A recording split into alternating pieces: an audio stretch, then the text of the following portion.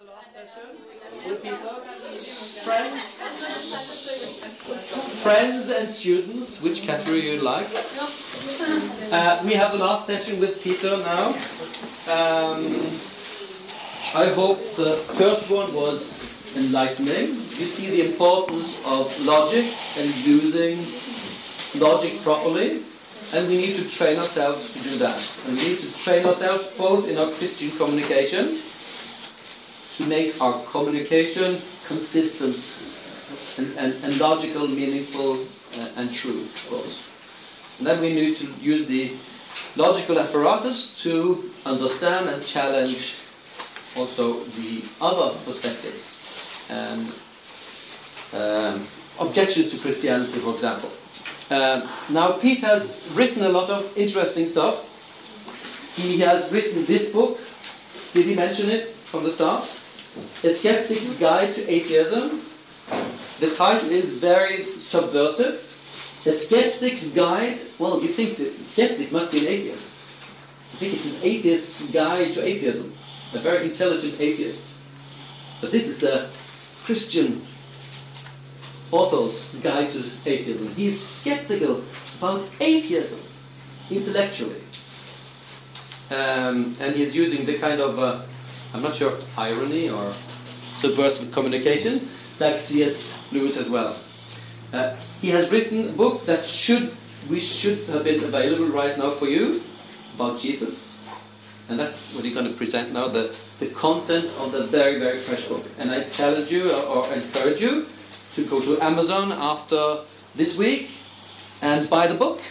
It's one of not very many books that you can buy, read, and share with non-Christian friends. It's written for people who are not inside the Christian fold. So it's a communication across worldviews.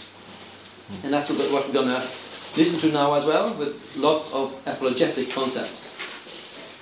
He's also writing another book. He's written 5 or 6 books already. So he's keeping busy. The book he's finishing is very relevant for tomorrow because it's about C.S. Lewis and the new atheism. The new atheists, like Richard Dawkins and so on, are very aggressive and they use arguments. And then he compares the new atheists with how C.S. Lewis was before faith. Because C.S. Lewis was an atheist. He lost his atheism by his intellectual reflection. And he's comparing how the old atheists like C.S. Lewis was thinking and the new atheists. And I guess he finds the old atheists a lot more solid intellectually. So that we're looking forward to that book. And it's really very important for tomorrow. Because C.S. Lewis had this pilgrimage from Christian faith, his childhood, to atheism, and losing his atheism, coming to Christian faith in the end. Learning about atheism through him is quite helpful. So have that in mind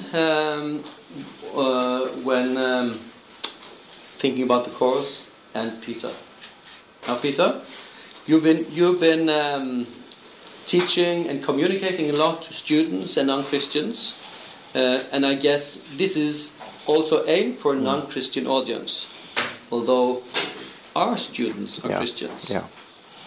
So maybe you could start by just some comments on what you do to make this book readable and understandable to non-Christians. Sure.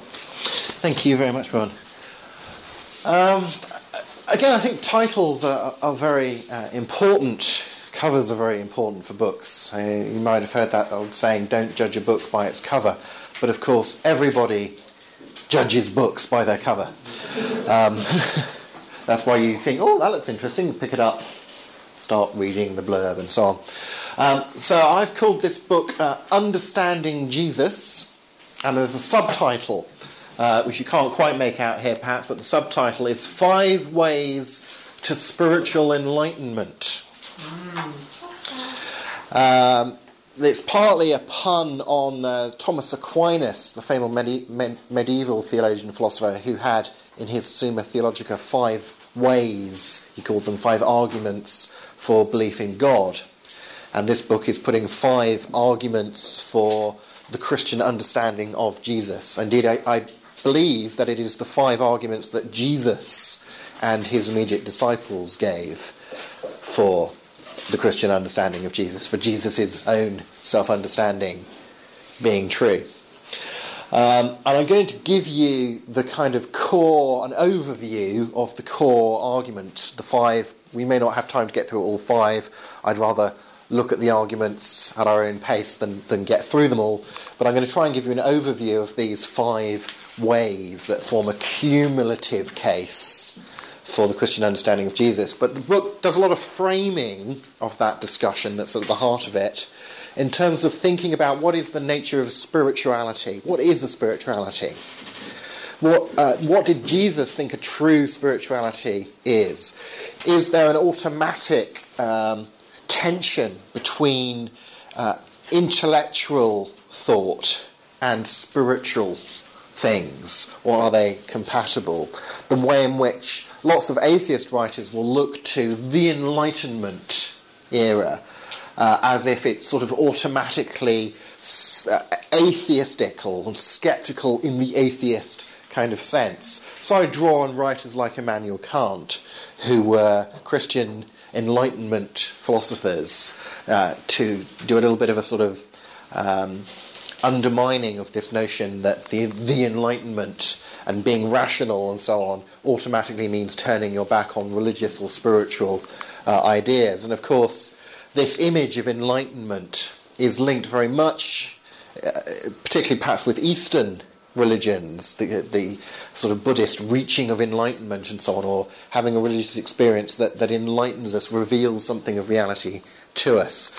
So I'm drawing on lots of sort of words and images that people who are not necessarily interested in Christianity might well be interested in, the concept of spirituality or enlightenment, and how do these things fit together. And I do that through looking at what is the nature of spirituality, what was Jesus' own spirituality that we can work out from the historical evidence, what role did Jesus see himself playing in people's spirituality, and are there reasons to think that he was right about his conception of what true spirituality was. And I end the book looking at, okay, if you understood Jesus in the way Jesus did, what spirituality would you adopt? What would that mean for your sort of whole life? Not just your intellectual beliefs, but your whole way of life, your whole mind and heart and strength, as Jesus talks about those different elements of the whole person being engaged in spirituality. Also, understanding Jesus. Famous philosopher in America called Peter Kreeft, who's a Catholic philosopher, very good writer, big fan of C.S. Lewis as well as Thomas Aquinas, and he has it's again a bit of a pun in the English, but he unpacks what it is to understand something, and he says to understand something, to understand reality, is to stand under the authority of what's true, what's real, to determine how you think about reality. So it's allowing reality and the truth to call the shots and determine what you're going to think about life, rather than saying, I'm at the centre of everything and everything must conform to what I want. So understanding, I'm basically saying, if you come to understand Jesus and think that his self-understanding was true, then you have to understand, to stand under his authority in a whole life sense as well, that follows on from this intellectual discussion. So the book moves from an intellectual discussion through to a spiritual challenge, really, to the whole person at the end. And giving a cumulative case, that means the kind of case that you might get in a court of law, where you have various bits of evidence that all point towards the same conclusion. And the overall strength of that case is stronger than any individual piece of evidence, and is actually stronger than simply adding together the individual strength of each of those bits of evidence. It's not simply a case of one piece of evidence plus one piece of evidence plus 1 plus 1 plus 1 equals 5 strength of evidence, as it were, if you could have some sort of unit of evidence strength. It's much more a case of 1 plus 1 plus 1 plus 1 plus 1 equals 6 or 7 or 8. Because in a cumulative case, you have different pieces of evidence that all point in the same direction. So say you're in a court of law, you have some evidence from some witnesses to the crime. Now, however many witnesses you have, I suppose you could say maybe someone's bribed them all. Maybe someone's intimidated the witnesses so that this kind of evidence is not reliable. But you've also got fingerprint evidence. Well, I suppose someone could have made a mistake in analysing the fingerprints, but you've also got the DNA evidence. And it's very, very unlikely that something's gone wrong with all these different types of evidence, these different sources of knowledge, all being wrong, despite the fact that they're very different from one another. So the fact that you have eyewitness testimony and fingerprints and DNA, that may be 3 pieces of evidence, that's kind of stronger than having 3 eyewitnesses, or 3 fingerprints, or 3 DNA samples. Yeah. What is it, cumulative? Cumulative. If you have one thing and then you gather another thing, I've accumulated 2 things. I've got more than one. I keep accumulating things by gathering things, adding to the pile of things that I already have. Yeah. Okay, great. So it just means that an argument that draws on lots of different sources